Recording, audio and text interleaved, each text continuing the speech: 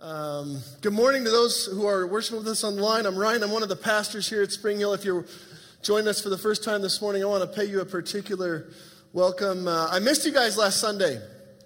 And our family, my family's so gracious. They know they have a pastor in their midst. And so we typically leave right after Christmas Eve.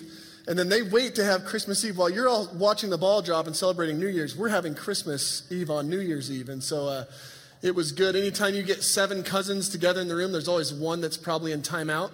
It was a rambunctious kind of week. But it's good to be back in worship with you today. It's been kind of a week, hasn't it? Before we jump into the scripture, I just thought I wanted to take a minute and just give you my heart on some things. One, I know that for many of us, we've watched things play out in the news, and there's this uncertainty, and you can kind of feel this unrest that a lot of people are feeling right now with our nation and with where we're going. But I have to say, my heart has not nearly been there as it has been on the McDonald family here. And for those of you that don't know the story of little Liam, his name means warrior. And Liam, about a month ago, began this fight for his life.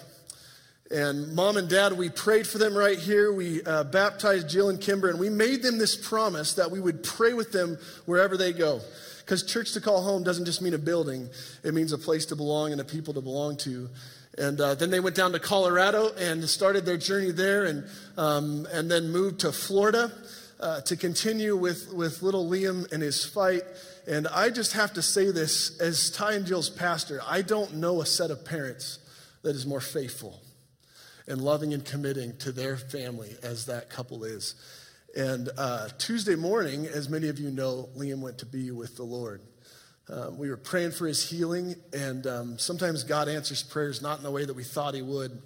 But as I said in the email to you, for me it has been a week that has been a reminder, this is not our home.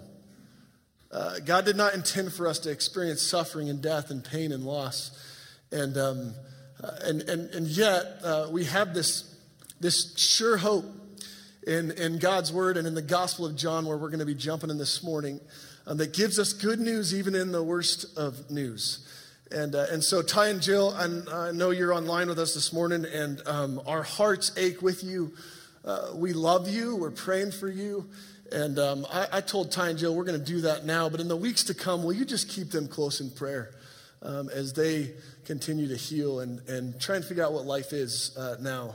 And pray for that little Kimber too. She's a spunky girl, but I know that she too is hurt in the midst of all this. So let's pray. Can we pray for them and just pray for our own hearts? And God, we thank you for loving us, Lord. Loving us enough to step into the brokenness that is this life. And Lord, making a pathway where there was no way. Lord, such that we can see and stand in the face of trials, circumstances that are outside of our control. That we can even look death square in the face and know that the victory is still yours. So God, I just pray right now for the McDonald family, Lord. We ask that you would be the healing balm in their lives. God, I pray that you would live into the promise that you have given to us, that you are near to the brokenhearted, and Lord, just envelop them with your love right now. God, that you would be the God that goes beyond all time and space, and though we can't hold them close, Lord, would you hold them close in this moment? God, we think about too this week that we've all experienced, Lord, the continued reality that this earth is not our home, or that this life is far from perfect. And so, God, we come together this morning, Lord, to look to the one who is perfect, who is holy and blameless, upright, mighty in power. And God, I just ask that for all of us, each of us, as we open up your word, Lord, that you would remind us of your good news. But God, that we wouldn't just hear it, we would receive it. And Lord, that we just wouldn't receive it, but that we would live it out. So God, we pray by your Holy Spirit, would you bless us and keep us this morning? God, have mercy on us as we hear your word proclaimed. Lord, speak to us. We thank you for that gift. And Lord, our hearts are ready and willing to hear from you. In Jesus' name, all God's people said, amen, amen. So this morning, we're going to jump into this story, actually one of my favorite stories in the scripture that is all sufficient for this moment of where we're at as a church and as a people. It's a story where Jesus comes to this invalid, broken, presumably paralyzed man, and he asks him this really poignant question. He says, do you want to be made well? And the more that I've thought about our lives and what this week has looked like, I want to invite you to ask that question with me, not only for yourselves, but for one another as we step into God's word. So let's turn, if you would, to John's Gospel, chapter 5. And we're really going to focus just on the first part of this lesson today, but we're going to read verses 1 through 29. Let's listen to God's word. After this, there was a feast of the Jews, and Jesus went up to Jerusalem. Now there is in Jerusalem by the sheep gate a pool, in Aramaic called Bethesda, which has 5 roofed colonnades. In these lay a multitude of invalids, blind, lame, and paralyzed.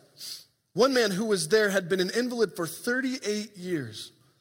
When Jesus saw him lying there and knew that he had already been there a long time, he said to him, do you want to be healed? The sick man answered him, sir, I have no one to put me in the pool when the water is stirred up. And while I'm going, another steps down before me. Jesus said to him, get up, take your bed, and walk. And at once the man was healed, and he took up his bed and walked. Now that day was the Sabbath, so the Jews said to the man who had been healed, it is the Sabbath, and it's not lawful for you to take up your bed. But he answered them, the man who healed me, that man said to me, take up your bed and walk. They asked him, who is the man who said to you, take up your bed and walk? Now the man who had been healed did not know who it was, for Jesus had withdrawn, and there was a crowd in the place. Afterward, Jesus found him in the temple and said to him, see, you are well. Sin no more, that nothing worse may happen to you.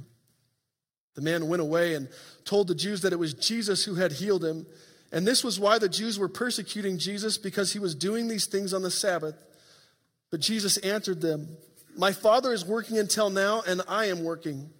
This was why the Jews were seeking all the more to kill him, because not only was he breaking the Sabbath, but he was even calling God his own Father, making himself equal to God.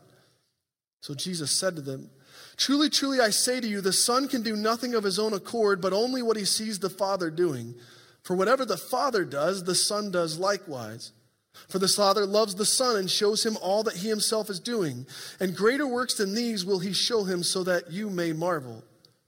For as the Father raises the dead and gives them life, so also the Son gives life to the one he will. The Father judges no one, but has given all judgment to the Son, that all may honor the Son just as they honor the Father. Whoever does not honor the Son does not honor the Father who sent him. Truly, truly, I say to you, whoever hears my word and believes him who sent me has eternal life. He does not come into judgment, but is passed from death to life. Truly, truly, I say to you, an hour is coming and is now here when the dead will hear the voice of the Son of God, and those who hear will live. For as the Father has life in himself, so he has granted the Son also to have life in himself. And he has given him authority to execute judgment, because he is the Son of Man. But do not marvel at this, for an hour is coming when all who are in the tombs will hear his voice and come out. Those who have done good to the resurrection of life, and those who have done evil to the resurrection of judgment. The grass withers and the flower fades, but the word of our God endures forever.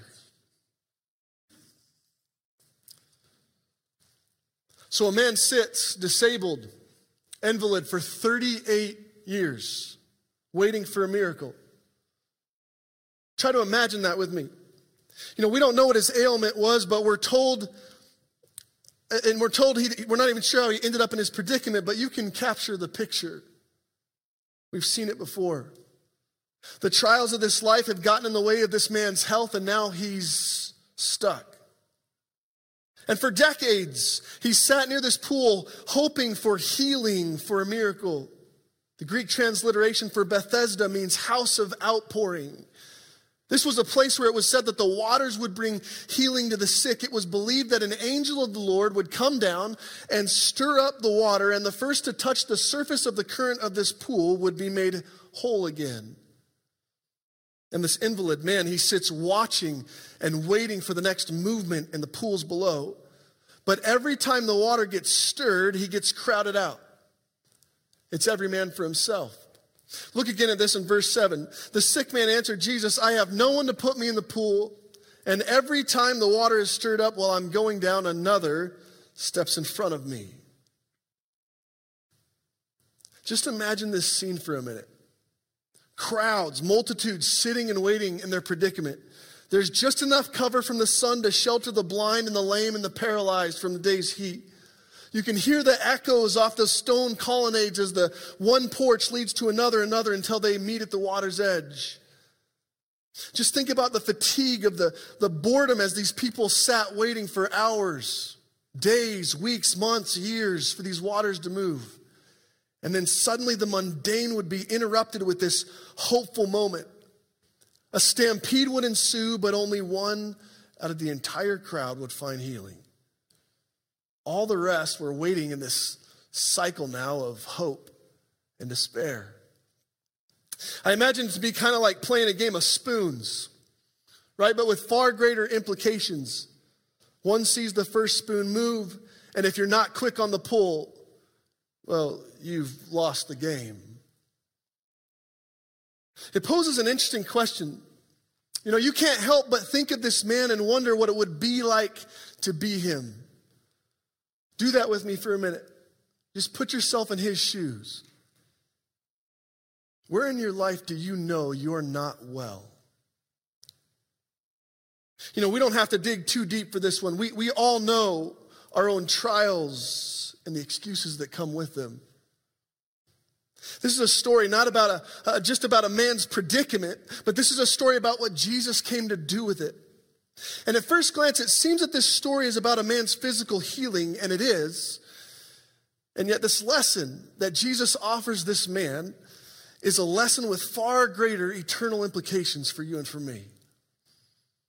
And the entire story begins with Jesus asking this struggling invalid a poignant question.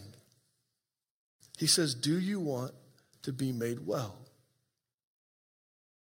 It's an odd question if you consider the context. You know, when you first read these words, it almost seems unfair. It's obvious this man wants to be healed, isn't it?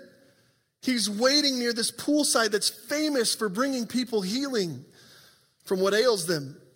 He's been struggling for decades, hoping for a new start. Of course he wants to be made well again. And yet I think this question offers us something profound right from the get-go. That is that if you want to be made well, don't start from the outside. Start by looking within. See, it seems to me that the first step towards any kind of wholeness in our faith is that we desire it. Do you desire it? Just in the last decade, there's been this groundswell in our culture of holistic health and wellness. Have you caught on to that? Almost as if as a society, we know we're not well. In the last 10 years, every fast food chain in this country has tried to reinvent itself with a new modern look on the inside. Children's meals, they no longer come with fries and a Coke. They're now offered with apples and a healthy glass of milk. Processed food is out. Organic markets are in. And everywhere we look, there seems to be some new physical health initiative too, right? CrossFit gyms are cropping up all over the place to improve our well-being. Health and exercise and technology is being advertised to us on a daily basis so that we can get fit again. What was the taboo of mental health is no longer. The forbidden topics of depression and anxiety are now commonly discussed among younger generations. In fact, fun fact, according to the National Institute of Health, nearly 1 in 4 of us is suffering, struggling in our own mental anguish right now. But this Jesus comes to this man who is desperately lost, just as struggling as much as you and I. And he asks him, do you want to be made well? What do you think Christ meant when he asked this man such an obvious question? You know, we read this story and I think we quickly assume that this was a question about this man's physical paralysis. But maybe Jesus was referring to something more. After all, for this man to be made well after 40 years of his infirmity, it meant major life changes, right? Maybe he didn't want it. If the illness that brought you your paralysis is now suddenly gone, that means no more excuses. It means no more handouts. It means the sedentary life that you've become so used to is no longer. There's work to be done. You know, Jesus said, I came that they might have life and life abundant. And yet so often I think we get stuck in our own patterns of dysfunction and we kind of like it that way. We know deep within ourselves that something's off, but at least it's comfortable and known. Change makes us nervous. Just consider this man's response to Christ, right? Jesus asks him point blank, do you want to be made well? But instead of answering the question, he begins making excuses. Well, I can't get down to the water. They won't let me through. But that's not the question Jesus asked, and it's certainly not the answer he was looking for. See, this invalid, he's become so obsessed with the symptoms and the barriers that he's forgotten all about the solution. And instead of looking to Jesus Christ, he's become fixated on the pool. See, I don't believe that there's a person in this room that would not agree that something somewhere in their life is not well. We can all look to our own worldview and we can see that we're in a rut. Back when I was in college, my school was one of the first to gain access to Facebook, right when it had first started. It was by invitation only, and it was this place to have fun and share stories and connect with friends and chase girls. And now it's literally a dumpster fire of politics. You know, I think it's a microcosm of the challenge of the human condition, isn't it? And when we look within, we know exactly what it is to be this invalid man. See, some of us, we've sat in our sin and in our problems for just as many years, and we can find just as many excuses for why we can't do any better. And while we might say we want to be well again, we really don't. Because at the core, it's not our paralysis that's the issue. It's our hearts. G.K. Chesterton said it like this. You might have seen me. I might have quoted this before. It's one of my favorite quotes. He says, men do not differ much about the things that they will call evil. They differ enormously about what evils they will call excusable. I have no one to carry me to the pool. And when I try, someone beats me to it. It's an interesting response, right? I mean, he should have just said yes to Jesus. Yes, I want healing.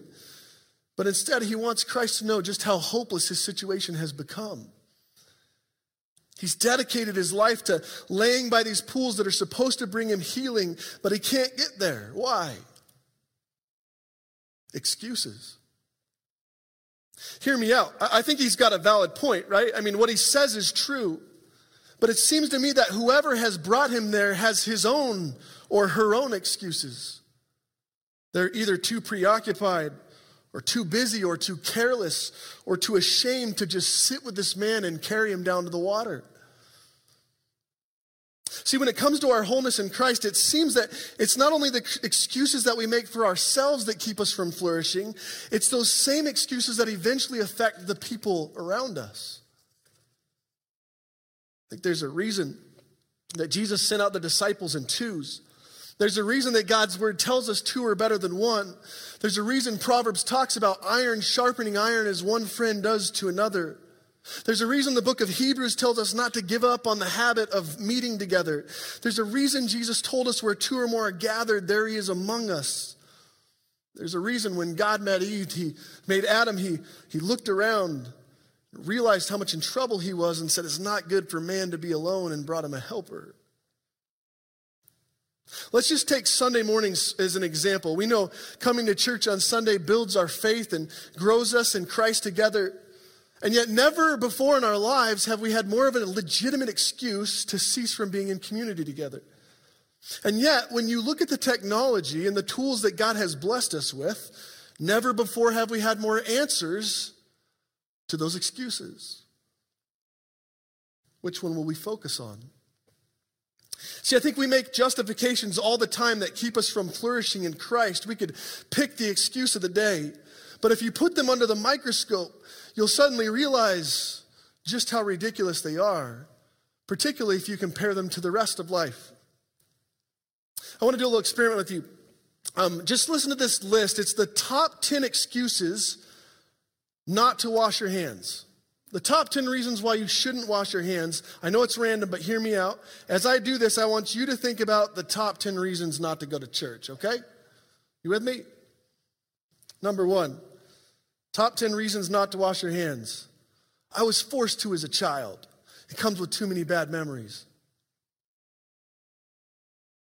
People who make soap, they're really only after your money.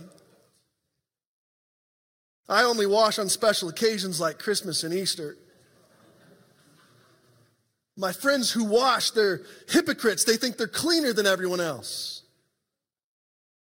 There's so many different types of soap. How do I know which one will work? I used to wash, but I got out of the habit, so I've stopped now. Well, none of my friends wash. Why should I? It's been a long week. I'm tired. I'll wash next weekend. I cut my hand and the soap stings. I'd rather just leave it dirty. It'll get better somehow. I think the top excuse we give for just about everything today, there's just not enough time to wash my hands. See what I mean? And this invalid man, ripe with excuses, all the reasons he can't be made well, stuck because of the excuses of his friends and the fatalism in his heart, he suddenly finds himself face to face with the living God. And it's only the Lord can do. Jesus removes every barrier of wholeness and healing in this man's life. And he tells him, get up, take up your mat, and walk. I love how one academic put it. Look at this up on the screens. He said, just as the 38 years proved the gravity of this man's disease, so the carrying of his bed proves the completeness of his cure. What excuses have you been making in your life that have kept you from an abundance of what Jesus wants for you? You know, the day that this miracle took place, it was on the Sabbath. It was right in the middle of a religious festival. Normally, John tells us what kind of festival it was. We don't know. But there were certainly Jewish leaders all over town, and they would have watched this moment go down. And they were furious about it. See, the Bible says on the seventh day you shall rest, but it never said anything about performing miracles on that day of rest or carrying a mat that was really a reed mat, very, very thin and lightweight. And yet the religious leaders had added to this law of God's word this burdensome list that had nothing to do with God in order to put the burden on the people. And as a faithful Jew, Jesus could have easily looked into all of these excuses and thought, I can't heal this man on the Sabbath day. He can't carry his mat with all those rules involved. And yet not only does Jesus heal him, but he commands him to show the world what it is to be set free in Jesus' name. As controversial as it was. See, this is not so much just a story of a man's healing physically. It's a story of Jesus removing the excuses of our hearts and the barriers that we've made to a life that should be thriving in him. D.L. Moody once said it far better than I could. Look at this. He said, excuses are the cradle that Satan rocks men off to sleep in. You might remember the story of Walter Carr a few years ago. Walter had been looking for employment for some time. He had finally landed a job with a moving company down in Georgia. But just before his first day of work, his car broke down. No worries, like any of us, he called a friend and asked for a ride, but at the last minute, that plan also failed. And so at midnight, he decided he would walk to work for the next day. And here's why. His commute was 20 miles long. At 4 a.m., the police saw this kid walking around the streets, and they asked him what he was up to. He shared his story with them, as unbelievable as it was, and they took him to breakfast and then brought him to his job just in time. A few weeks later, the CEO of the Bellhop Moving Company was so moved by this man's heart, he bought him a brand new car. Why? Because the CEO knew that the rest of society would have called with their excuses. I think so often we become complacent in our own sloth. You can just name the predicament that we're going through. We'll come up with the excuse to stay there. And yet, look at how this lesson ends. Later, Christ finds this man now made well. He's still not sure who it was that healed him. He's walking around the temple, and this is what Jesus says to him. He says, "I see you are well again. Stop sinning, or something worse may happen to you." And again, at first glance, this comment is troubling, right? It seems as though Jesus has connected the dots between this man's sin and his 38 years of suffering. Hear me carefully. Later in John's gospel, we kind of have this warning not to jump so easily to this conclusion, and yet we know that oftentimes our sins do lead to our own suffering. But that's not the lesson. The lesson here is that even in this man's physical healing, the real question Jesus was asking him was his spiritual healing. Do you want to be made well? And what Jesus, I think, wants us to understand is that even if we find ourselves with a terminal diagnosis, the ultimate healing that Jesus is concerned with is something far greater. When we make excuses in our sin or our dysfunction or our waywardness, the consequence is eternal. The book of Romans tells us the wages of sin is death. To ignore it is to be cradled off into our own demise. But here's my question for us today. Do you want to be healed? And if your answer is yes, if you're tired of trying to fix the brokenness of this life with excuses that don't add up, or if you're exhausted with turning on the news and wondering how we're going to put the pieces back together again, then here's the invitation of God's word today. In Jesus' name, take up your mat and walk.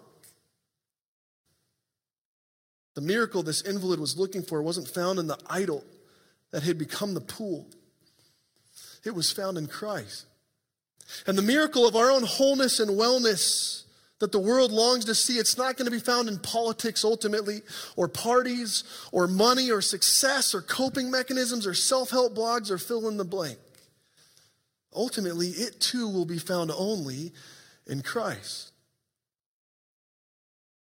Hebrews 2 says it like this. Let's let this be the scripture that we lean into this week.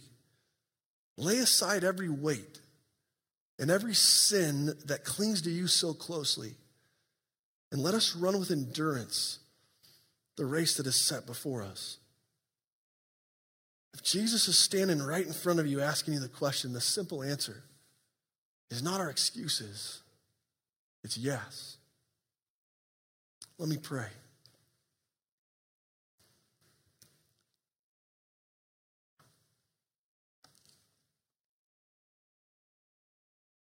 Lord, John tells us the story of a Savior who stepped down into a world where there was no way and made a way.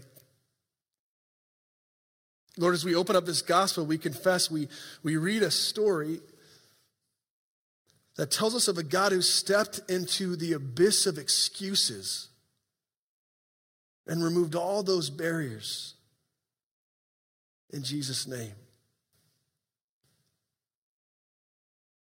So God, we confess what we sang this morning. Lord, have mercy. Christ, have mercy. God, not only on us,